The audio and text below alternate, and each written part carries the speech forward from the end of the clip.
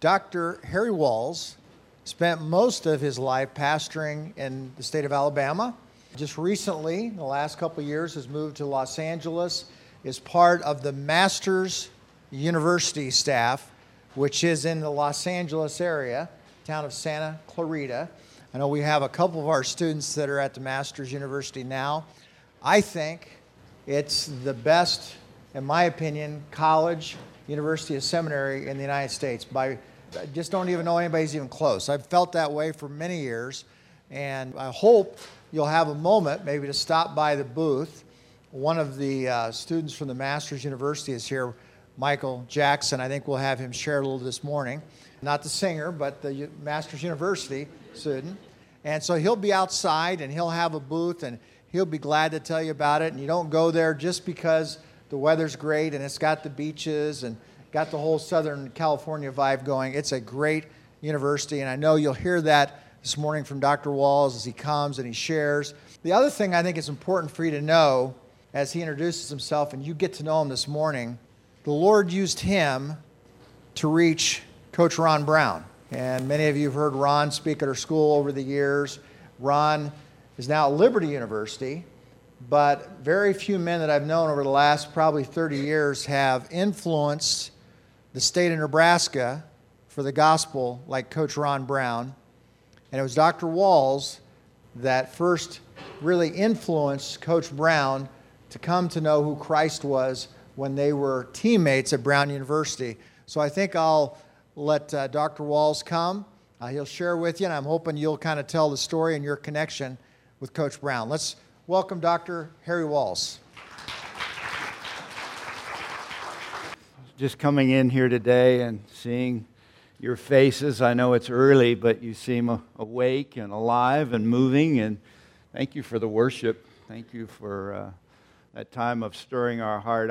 In my ministry in Birmingham, I served 27 years there as a senior pastor, and we had a Christian school, K-3 through 12, and we would gather like this periodically in our sanctuary and worship together, and it just reminded me today, just hearing you sing and being with you, it's a joy to be here. Yeah, I'm old. I did go to Brown University with Ron Brown back in 1976. So 76 to 78, I was a Brown University football player with Ron, and he was a defensive back. I was a wide receiver. I grew up in southern New Jersey. He grew up in New England, Massachusetts, and we met there. I would go up against him in practice, and we played together, and I left Brown University God made it clear to me that my future was not pre-medicine, which was what I was studying there, but that I would be involved in pastoral ministry. So I left Brown to go to Liberty, which is where Ron is right now as an assistant head football coach, I think is how they call it. And I left, came out to California to the Master's College at that time. I served as the campus pastor at Liberty University, went to seminary there, and then out to California to serve with John MacArthur as the Dean of Men at the Master's College. And spent 3 years there, then back to Alabama, and spent 22 years there and headed out to Houston, Texas for what was called a Mission America meeting. And this is connected to the Ron Brown story. So I'm 22 years after Ron and Harry played football together, I was in Houston, Texas, at a large hotel, probably 400 people at this gathering of ministry individuals who were endeavoring to reach the city, their respective city all over the nation for Christ. And we gathered together to share input, perspective. There were keynote speakers. And on the second night that I was there, the grand ballroom was set up with round tables. And the deal was I had 6 guys fly from Birmingham out to Houston with me. They were part of City Reaching in Birmingham. And you were supposed to go into the ballroom, sit around these round tables, but not with people you came with, so that you would get to know other persons in the country that were serving the Lord in the ways that you desired and kind of network and share and learn. And so I'm sitting at this table with people I don't know.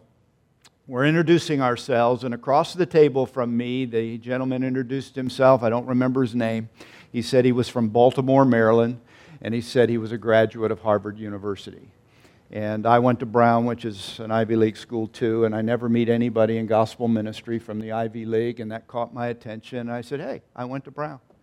He said, hey, I went to Harvard, and we chatted a little bit, and that's about all there was said, and guys introduced themselves around the table, and when I got the guy next to me, he leaned over and he looked at my name tag, and then he asked this question.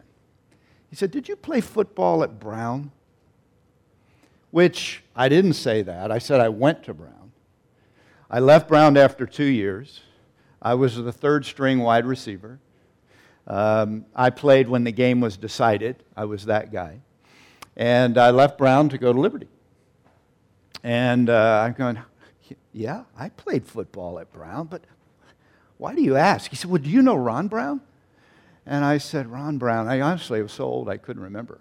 I'm thinking, trying to remember who Ron Brown was, and he goes, yeah, he's a receivers coach at Nebraska, coaches at University of Nebraska.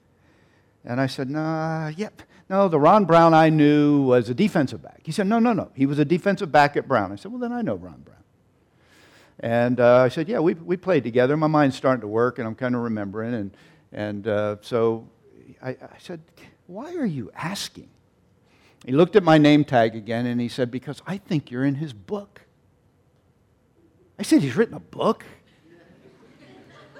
He said, yeah, Ron Brown is kind of famous in Nebraska. He travels all over with FCA speaking. He's a born-again Christian. He's a gospel preacher. And there's this guy in his book. I'm reading his book, he said, to his 8-year-old son at night, Ron Brown story or whatever. And there's this guy in his book. He never played, wasn't much of an athlete. Yeah, I did not laugh. And he left Brown to go to seminary. Well,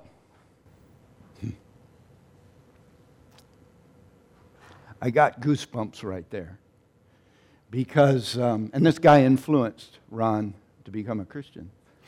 And there wasn't anybody that left Brown to go to seminary but me. And this guy's telling me this story and how this guy influenced Ron, and I'm got goosebumps because I'm going, man, I had no idea. I had no idea. And it was a little taste of heaven, just because I think it'll be true in your life if you're a follower of Jesus Christ and you choose to live for Him. There are going to be people there that you influenced that you didn't know you influenced. Because I don't ever remember sharing the gospel with Ron Brown. But somehow Ron Brown used my life as a means to attracting him to the Savior that he now follows and preaches about. And so anyway, this guy's name was Mark Pomeroy. He's from Lincoln. He's an FCA guy. He came back to Lincoln, told Ron Brown he'd met me. Ron sent me his book, which in this book, it's called is it called, Gordon, I Can? Is that the name of the book? Yeah, I Can. But if you read that book, you'll figure out that Ron Brown, thinks I can't. He did not think much of me as an athlete. And chapter 6 in that book, I think, is entitled, Whatever Happened to Harry? Because after he talks about the athlete I wasn't, he talked about the Christ who was, that he saw in my life, and he sent me his book. And I blocked out all the parts that talked about my lack of speed and capacity. But he sent me his book, and we reconnected and flew him out to Birmingham. He spoke to my Christian school, like I'm doing here today at your Christian school. Spoke to my church, came out multiple times. I just had him out to California at the Masters University to speak to our athletes. And just ironically and providentially, and we'll shift gears here in a minute because I want to open God's Word with you, but part of the reason why Ron Brown saw something in me is because of a book that he now promotes that I read as a senior in high school that basically promoted the idea. It's called The Handbook of Athletic Perfection. Playing for the Glory of God is what it's about. Because athletics is more than winning and losing. I tell my athletes, you can win without succeeding as a Christian. You can put more points on the board than the other team and still not succeed as a Christian, because it's not the end game with God. It's how you do what you do. It's why you do what you do that defines success as a Christian. So you can win without succeeding. And if you're a Christian, in God's point of view, you can succeed without winning. Because God's definition of winning is playing for His glory, playing the right way. Well, I read that book as a senior. And when I got to Brown in my sophomore year, and it was obvious I wasn't going to play or start, I really contemplated leaving football. Because at Brown you could still get your scholarship money without playing your sport. And I was a pre-medicine person, and I thought, well, hey, it'll be better for me if I just study. Because I'm not going to be a pro football player, obviously. I can't start for my university team. My future doesn't look real good here because the two guys that beat me out are the same class I'm in, sophomores. So I'm going to quit. That was my plan. Focus on my education. Called my dad. He has said, Harry, I'll support you in whatever you want to do. I called my best friend from southern New Jersey who had gone to Liberty as a wrestler. And he said, coming out of the book we read, he said, so let me get this right, Harry. You can play for the glory of God, but you can't practice for the glory of God. And I don't know as a Christian and how long you've been a Christian, if you are one, you have those moments when God talks to you. You know He's spoken to you. Whether it's when you're reading His Word or a message that's preached, I'm hopeful that He'll speak to you today through something that we see and say together from God's Word. But my friend, when he said, you can practice for the glory of God, penetrated. I didn't quit. I went back to football practice the next day, and I began to practice for the glory of God. And if you read Ron's book, part of what confused Ron is how a guy like me who never played could be so happy. And the reason he could be so happy is not because he didn't get it, but because he was playing for a different reason. And that's what he saw. Harry practicing for the glory of God, who never played. Ron played and wasn't happy. Ron's in the Brown Football Hall of Fame. He's a two-time first-team All-Ivy League defensive back. Ron walked on in a number of NFL teams. Ron Brown is a bona fide athlete. He played. He succeeded in the ways that most people would be proud and excited. He just wasn't happy because he didn't have what makes you satisfied and happy. And that's a relationship with the living God. No matter how much you succeed in life, you can't have life without having God, without having a personal relationship with Jesus Christ. So I tell you that really as an encouragement that God can use anybody, even a nobody, to reach somebody. Because God is the issue. Christ is the issue. And if you'll live your life for Him, if you'll play for His glory, work for His glory, practice for His glory, study for His glory, who knows how God will use you for His glory.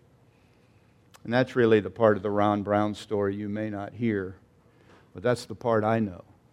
And he's been in my home, he's with Malvina and their girls, and just the joy that we share because of the union we have in Christ is really unrivaled. I'm so proud of him, so grateful to God for him, and I know if you're in Nebraska, you've been influenced at some level because of his ministry. But success is measured differently for a Christian.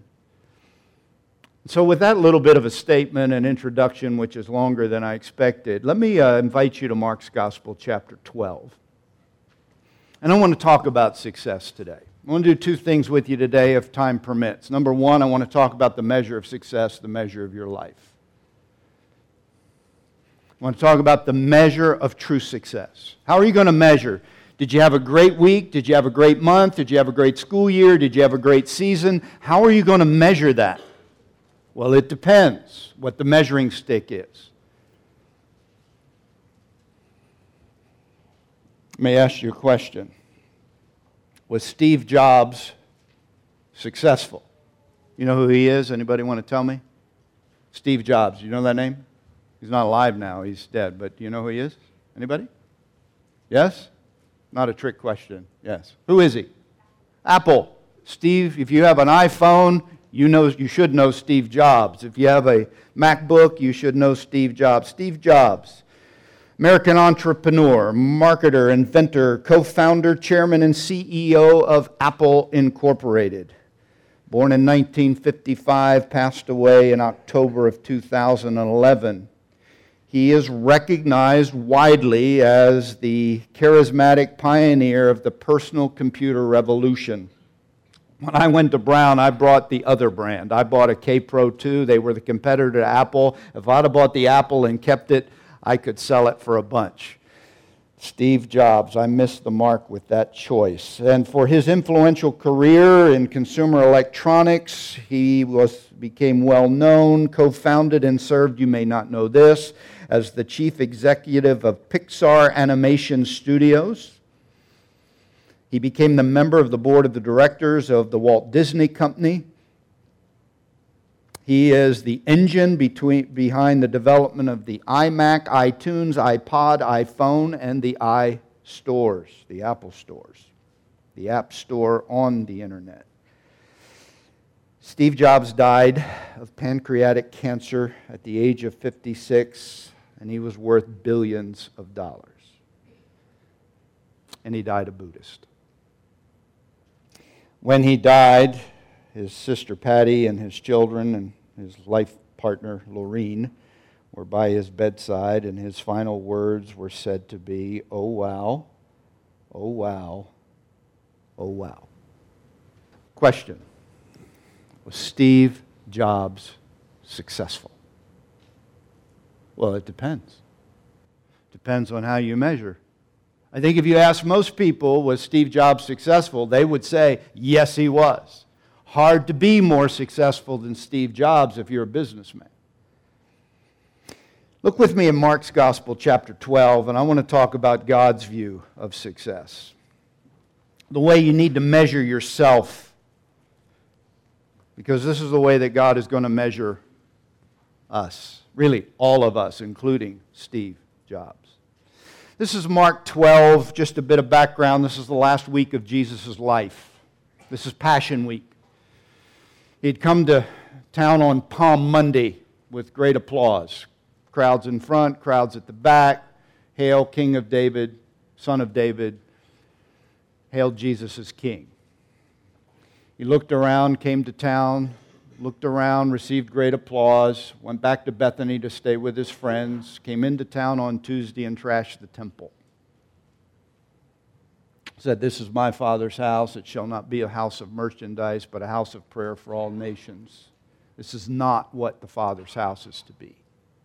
Well, that obviously alienated his enemies. They already hated him. He has resurrected Lazarus. People are gone ballistic. They think, my goodness, who is this guy? Crowds are coming all over. The upper crust leadership of Judaism was threatened in terms of their influence and power. They called him a blasphemer, not the Son of God, and a miracle worker. They did everything they could to take him out of play. He's in town, and he's just ruined their main station of business. He's embarrassed them. They're angry at him. He's threatening them, and they want to kill him. This is Wednesday, the day after the temple was trashed. This is the day that was one wave of assault after another. They conspired together, the Jewish leaders, the Sanhedrin, the high priest, the Pharisees, the Sadducees. The Sadducees didn't believe what the Pharisees believed, but they teamed up and conspired because Jesus was the enemy, and they needed to take him out. So they sent a series of tests, a series of traps, and the first one was a political trap. In chapter 12, it's, do you pay taxes or not if you're a Jew? If you don't pay taxes, Caesar's not going to like you. If you pay taxes, the Jews aren't going to like you because they consider that allegiance to the Romans, which was blasphemous. So Jesus said, you remember what he said? He held up the coin. Whose image is on this coin? Render unto Caesar what is Caesar's, and render unto God what is God's. Then along came a Sadducee. Test number 2. Not a political one, but a theological one. It was about marriage, resurrection. The Sadducees did not believe in the resurrection, so they wanted to know this gal married 7 different guys, brothers, and they all died. Whose husband will she be in heaven? Jesus said, you don't get it. There's no marriage or giving of marriage in heaven. You don't get anything. You don't get the fact that God lives and He's the God of the living and not the dead. You don't get the resurrection and the afterlife at all, and He confounded them with His answers. But then He has a legal test, which is the focus we're on today. And this houses the measuring stick of your life. And I want you to read with me verse 28, third test, third wave, not a theological one, but a legal one.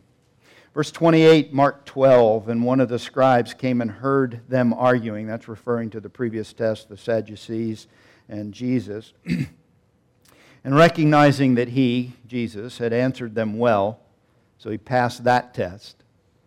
What commandment is the foremost of all? Now look up for a minute. Let me tell you what he's asking him. What is the most important thing in the world to God? Now, there are 613 commandments, 365 negative ones, 248 positive ones. There's a negative commandment in the Old Testament, things not to do for every day of the year. 248 was considered to be the generations of men. That's how many generations were said to have existed. And there was a positive commandment for 248 generations of men. The question was, the Pharisees believe, and they had books, the Talmud, just books.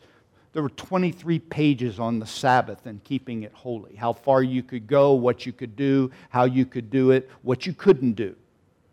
The Pharisees were full of minutiae. There were 6,000 of them, and the scribes, the legal experts, were responsible for not only writing it out, but writing out how you applied the law and how you enforced the law. So those 613 became reams of books about how to live for God according to God's standard. There were others who said, no, it's not about all the specifics, but it's about the main thing. And they tried to reduce the law down to a central theme core. This is a debate between those who think all of the details are important, and those who would like to reduce it down to a central core. Jesus makes a choice right here as to what direction He's going to go. And what He does is so very valuable to you and to me, because He takes the entire Old Testament and everything that God desires and requires, and He boils it down to one central priority. And I'm calling it the measure of our life. This is what matters. If you were asking God, what matters to you the most? Jesus is asked a question. What is the foremost commandment? The one at the top. The one that's ahead of all others. In Matthew 22, the parallel passage, what's the greatest one? Which is the one with the most weight? If you don't get anything else, which one should you do? And Jesus says, upon these hang all the law and all the prophets. This fulfills the law. You get this right, you get me right. You do what I desire and I require. It is the true measuring stick of your life. I don't care what kind of athlete you are, what kind of student you are, what kind of business person you are. I don't care what kind of teacher you are, what kind of preacher you are, what kind of leader you are. The measure of your life is, did you do what was most important of all, according to the one who made you for His glory, God. Isaiah 43:7, one of my favorite reminders about a worldview of life. God says, I formed you for my glory. You exist for me. I made you for me. I didn't make you for you. I didn't make you for somebody else. I made you for myself. And the first and great commandment. Let's read it together. So you looked up for a while. That's the background context. Here it is. What's the foremost of all? Now Jesus is going to do what no other rabbi had ever done. He's going to link some things together. Verse 29, Jesus answered, the foremost is, the head of the class, the most important commandment, is, hear, O Israel, the Lord our God is one Lord. Now this is called the Shema. It comes from the imperative Hebrew word for hear. It's an emphatic word. It's a loud word. When I I stayed in the girls' dorm last night in the little guest area, and somebody was loud this morning. And they were loud saying, "Don't be late! Don't be late!" Do you remember who said that? I don't know who that was, but somebody was screaming. Was that you? Yeah, okay. Thank you. You were my alarm to make sure I was moving. But the loud, assertive sound, which is really saying, here, come on, here, come on. This is the Shema, the imperative here with that emphasis and tone. Come on, don't miss this. Don't be late. Was said twice a day, morning and evening, in every Jewish home, these words. These words were written and put on top of every door, every bedroom, every living space, and the entrance to the home. They were put in little cylinders, little leather pouches, phylacteries. During the time of prayer, a Jewish Orthodox Jew would have this on his wrist and on his forehead.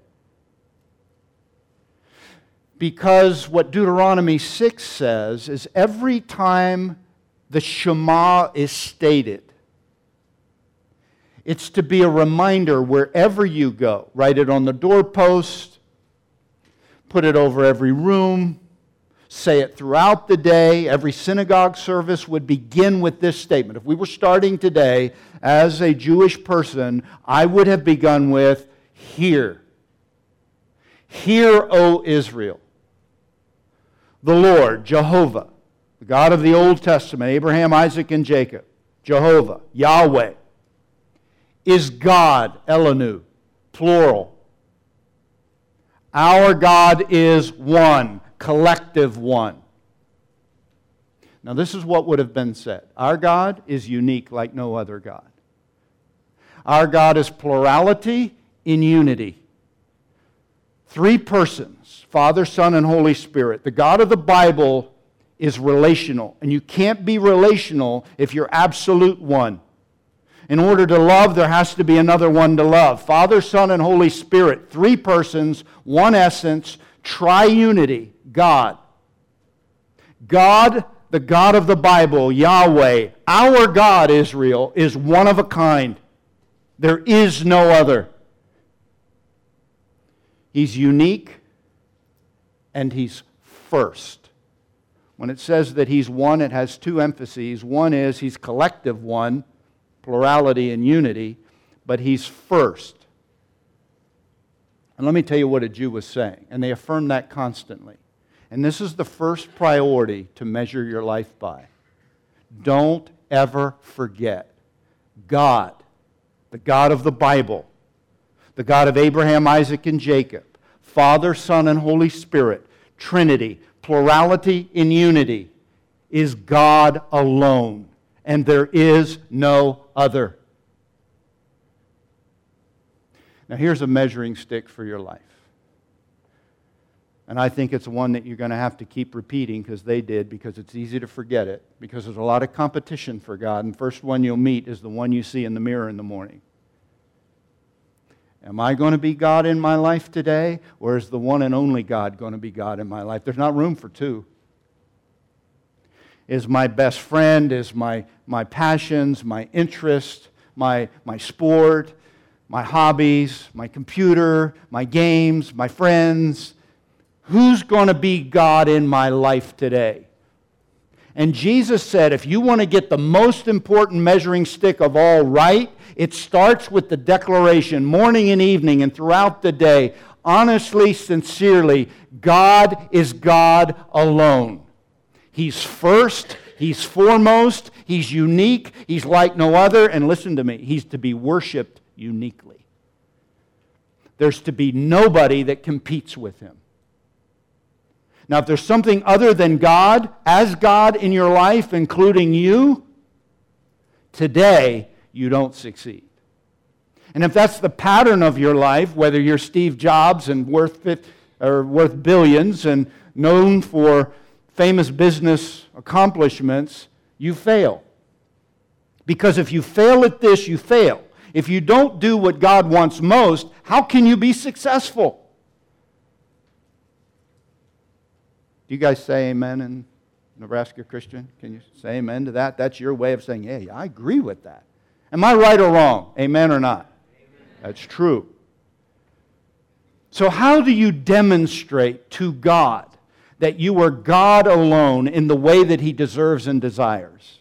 Here's the second part of the measuring stick. I'm going to boil it down to one word and then unpack it quickly.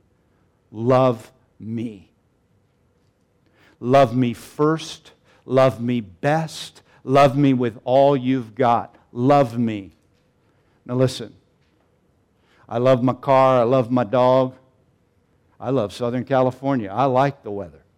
I don't like the traffic, but I like the weather. I love Alabama football and, yes, Nebraska football because I've been a fan for a while. But that kind of love is not this kind of love. Biblically, love is the highest affection with the most committed action. Highest affection. The highest affection you can express is found in the term love.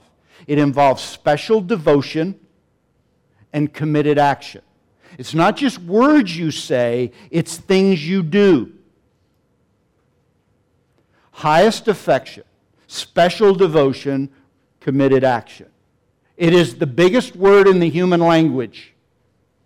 It's a word of relationship that proves itself in action. Watch the words. This is how you prove God is God of God alone. This is how this flows. Connective and, verse 30, and. Because that's true is a way you could read this. And you shall love the Lord your God. Now notice the word your. It's singular, it's individual, it's you. It's not your like us, the group. It's not a collective your. It's a you. You shall love the Lord your God, personal. You see the word with? It's a Greek preposition out of. Out of your heart. Out of your soul. Out of your mind. Out of your strength. Now, the reason I want to make a big deal of that is because what God wants comes from the inside out. Sometimes in a Christian community, Christian school, Christian church, it can be outside, but not inside. You put it on, but you don't have it inside. Christianity, what Jesus Christ, what God deserves, what God desires, is your highest affection coming from the inside out. It's sincere, it's authentic, and it's radical. Because it's all, with all, out of all your heart, with all, this is the word used most here, all, with all your soul, with all your mind, and with all your strength. If I'm first, prove it. If I'm God and God alone and I'm uniquely God, love me uniquely. Love me above all others. Love me out of your heart, out of your soul, out of your mind, and out of your strength. That's what I want. That's what I deserve. That's a commandment. It's an imperative. It's right. If God's God, this is right. To love God's what God wants the most. That's what He desires the most. Let's talk about heart, soul, mind, and strength. Let me tell you what I believe. I think if He wanted to say, love me with all you got, He would have said it. And He is saying, love me with all you've got, but He breaks it down into 4 categories for a reason.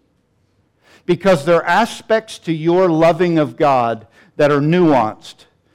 They're categories of focus. And I want to just highlight them for you for the sake of time today. And then I want to ask you, so how are you doing? Are you successful? Are you keeping the great commandment, the thing that's most important of all about your life today? Are you aiming at that? Well, measure yourself this way. Are you loving God by loving Him with an all-in resolution of your heart? All-in resolution of your heart. Now, the word heart, cardias, in this context, referred to the core of your personal being, your moral will center. Your heart in this context has to do with your will. It has to do with the moral center decision point of your life. What am I committed to? And the way I like to say this, Harry, are you loving me? Are you all in? Are you committed? This is an all-in commitment. The book of Proverbs counsels, watch over your heart. That's the moral control center with all diligence, chapter 4. For from it flow the springs of life. This is the moral core of a human being as defined by their will. This is not your affections. This is your convictions. This is not circumstantial. This is not situational. This is not fair weather love. This is not conditional love. Are you sold out, bought in, convinced, and committed? Are you full bore? Are you dating God, or are you committed in covenant, like a marriage with God? This is about covenant commitment. When you love God with all your heart, you're saying, God, I'm all in. The most important decision you will make with regard to God and what He deserves and desires begins with, I'm committed. I'm all in. You got all my heart. In 1982, I stood in Virginia Beach, Virginia, and I looked across at a girl and said, I'm all in. Doesn't matter whether the weather's fair or the wind's blowing our way. Doesn't matter if you're pretty the rest of your life as you are today. Doesn't matter if it's easy or it's hard. Doesn't matter if you're sick or healthy. I'm all in. What God deserves and desires is an all-in commitment from your heart. A decision. I read something, an older couple said to a young couple who was getting married, the key to marriage. And I want to use this as a parallel. I like it. I think it'll be helpful. I think it's an important seed to plant in your young heart. This is what they said: a covenant of resolve protects love. They said to this young couple, your love is priceless. It needs to be guarded. Selfishness, pride, lack of forgiveness, and inattentiveness are but some of the many thieves capable of stealing away your love. In a sense, your marriage is like a treasure chest. It forms a protective casing around your love, preventing your love from being stolen. Treasure chests have hard sides, and the hardness protects what's on the inside. Now listen to this. Many people live with the false assumption that love enables a marriage to survive. That is not the case. Your love will not ensure your marriage will survive. It is your marriage which will ensure your love will survive. The reason God ordained marriage is because marriage, a covenant commitment, a covenant resolve, an all-in commitment, keeps love alive. Not love keeping marriage alive. Now, if you don't remember anything else, you remember that. A commitment to love protects love. Feelings of love will come and go. Affections and passions will ebb and flow. Are you committed to love God all in? Number 2, love God with all your heart, with all your soul. This is suitcase. Not like suitcase you carry. Suitcase like psychology, the mind. Or the soul, rather. This is the inner you. The word suitcase has to do with your emotions and your passions, your feelers. It's a word which actually means your breath. It's like this is life to you. You know, some people say music, it's my life. Talk about music that's soul music. It's like coming out of me. It's who I am. It's the deepest me. It's that word. When Jesus was in the Garden of Gethsemane in John chapter 17 and Matthew chapter 26, He said, my soul is deeply grieved. It's where I feel. Suitcase has to do with emotions and passions, the real you, the you at the core, the deepest you, your desires, your feelings, your dreams, your longings. I'm not talking about loud expressions. I'm talking about the deepness of your soul. What you live for. The term soul is closest to what we would call emotion. And it's the word Jesus used when he was feeling emotions. Out of my soul. I want to know what's life to you. What brings tears to your eye? My wife is a horse person. We owned horses back in Alabama. I watch her. She loves horses. I love her. I am the ranch hand, but I don't love horses like she loves them. She'll get tears in her eyes. We live in Placerita Canyon, Santa Clarita, right north of Los Angeles, and we live on a horse trail. My road is a dirt road, and horses ride by my house every day. And I'll be with my wife, and it's not uncommon to see a tear rolling down her cheek. Memories of the horses she had, longings. She loves horses. My son, Parker, 20, I've been with him at a motorcycle shop because we like things that go fast without the maintenance of a horse. Horses are a bottomless pit, man. You got to feed them and clean it. It's endless. But she loves it. But he and I are into engines. I've been with my son at the motorcycle shop and a guy firing up an inline four with any slip-on exhaust, and tears will come to my son's eyes. Just, what's up, buddy? You okay? Yeah, well, it's just music. It's where he lives. I don't know where you live, what brings joy to your heart, what moves you. But this is what the God of everything is saying. I want that for me. I want you to love me with all you've got. That.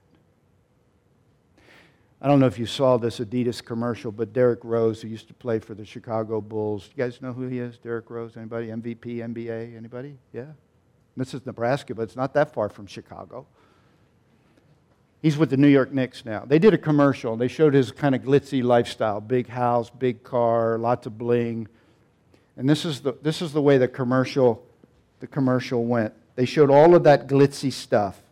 And then they have Rose come on, and you hear his voice, and he says, if you took away all of the fame, all of the applause, if you took away all of the money, all of the spotlight, what would you have left? This is his voice after showing all of his stuff. And they go to a cut to the gym, and you watch Derrick Rose stuff a basketball. And he says, if you took it all away, what would you have? Everything. Because basketball to me is everything. All the rest of the stuff, oh, I like it, but it's not life to me. You know what God wants to be for you? Everything. I want you to love me with that. I want you to have tears in your eyes for me. I want you to want me more passionately than you want anything else. Anybody else, anything else. I want you to love me with all your soul, your breath.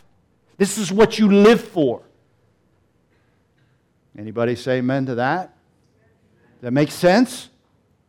Look, if you're the first and the greatest and God of all and the best of all, the purest of all, the biggest of all, the greatest of all, and you say, I want you to love me from the inside out. I want you to be all in, and I want it to be all you've got, all your passion for me. Oh, and I want you to love me with all your mind. I want you to love me with your mind. Love me with an intentional mind. Dianoia. Noios is the Greek word for mind. Dia is an intensive. It's a way of saying, I want you to intentionally, with focus, with dedication, with concentration, I want you to love me with this. I want you to be all in. I want you to be all you've got. And I want you to be all on. I want you to be dedicated with your mind to loving me. Why? I want you to know me. I want you to get to know me. I want you to intentionally seek me. Do you know what the average attention span, according to the Associated Press, was for the average American in 2012? Average attention span, 8 seconds. Average attention span in the year 2000, 12 seconds. So we're going down in our attention span, and the average attention span of a goldfish is 9 seconds. So we're now below a goldfish in our ability to focus. Every teacher said, amen. I get that. Listen, we have an attention problem in our culture. We have these distractions. Most of us carry them, a phone. When I'm sitting at the table, my phone is not allowed to be on the table, and it can't be in the ring mode. There's this strange thing my wife desires with her husband. She wants me to pay attention to her. Not answer a text, not take a call, not respond to a latest news feed. She wants my attention. She wants my concentration. You know who else does? God does. He wants this on. He wants it to be dedicated, concentrated, full attention, full on. You go on a date and look around, you may not get on a second date. Because the person you're with wants to be with you. Relationship requires attention, determination, dedication of your mind. I'm going to ask, what occupies your mind? We live in a shallow culture, especially with God. We just don't think deep about God at all. There's a lot to know. This has to do with loving God by knowing and seeking to know more about Him. This is reading, reflecting, studying, meditating, writing. It's remembering. Peter said, stir up your mind. Remember what God has said to you. 2 Peter 3:1. Stir up your mind to remember words spoken beforehand. 1 Peter 1:13, prepare or gird your mind. Paul prays in Ephesians chapter 1, 16 and 17, Spirit of God, enlighten their mind. I pray that the eyes of their heart would be enlightened, that they could think, they could know knowledge and revelation of God, who God is and what God has done. You got to use your mind. We're in a feel-good, shallow culture. God wants you to love Him with your mind. Are you all on? And let me just say this, kind of a parallel thought. Protect your mind. Protect your mind. Loving God with all your mind involves loving Him by promoting His honor and truth in your mind and with your mind. Be careful with what you put in your mind. Images, music, art, books, things that compete with and combat the things of God. Don't trade away rich thoughts for corrupt thoughts for the sake of entertainment. It shocks me what Christians are willing to watch, listen to, enjoy, that have nothing to do with honoring God, living for God. They actually compete with God. Now listen, I'm not a legalist. The reason I'm at the Master's University is because we're about heart transformation. I'm all about your heart. But the way to your heart is through your mind. What you watch, what you see. Don't do things that compete with God. Don't put them in your mind. That's the battleground today. And the world's good at it. The culture's saturated with it.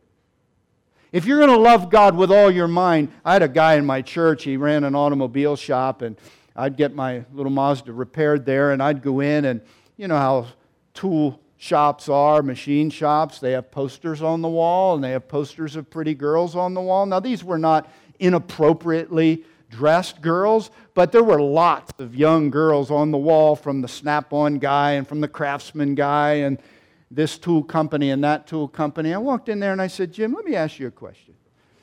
How come there are no big pictures of your wife in this room? And tell me, how do you think she would feel if she came into the shop with all of this and not a single picture of her? You know what she would say? I don't feel like I'm first. I'm not sure you love me first. I'm not being valued first. That's what happens. You've got these posters in your mind. If you're saying God is first, He's got to be first in your mind. Protect it. And finally, and I have to get done. This is so valuable, important, not because I'm saying it, because God says it. Love me with all your strength. This is all out. So we got all in, all you've got, all on, and all out. Wide open. This is effort. This Greek word has to do with effort. This is sweat. This is put forth every effort to the point of pain. This is sweating effort. This is breathing hard effort. This is not running sprints at half speed. No coach who wants you to be your best is going to be satisfied with a lazy, casual jog. They want you all out.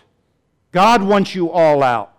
All out seeking Him in His Word. All out in ministry. All out in service. All out for God. It's like if you're in love with a girl, you go all out. I'm in a college Bible study at Grace Church, and I'm a college shepherd in that group. And one of the guys just got engaged. And we have a big deal we do when people get engaged. They stand up and tell their story. This guy wrote and published a book called The Princess and the Fireman. He's a fireman. The princess is the girl. And when he gets engaged, he gives her a published book he wrote called The Princess and the Fireman. She reads it all, and at the end, the fireman proposes to the princess, and the princess accepts, and they live happily ever after. That's how he got engaged. Dude, that's a lot of effort. But when you love somebody, every girl here is envious, and every guy's going, you got to be kidding me, right? When you love somebody, you put out a lot of effort. All in, all you got, all on, and all out. How you doing? Successful? The only way to be successful is to honor the great and the first commandment. Now, you may feel a lot of pressure, but listen to this. God says in 1 John, you love because I first loved you. This is not about loving first. This is about loving back. One of the greatest challenges of loving God is because you haven't received the love of God. You may know about Him, but you've not experienced it.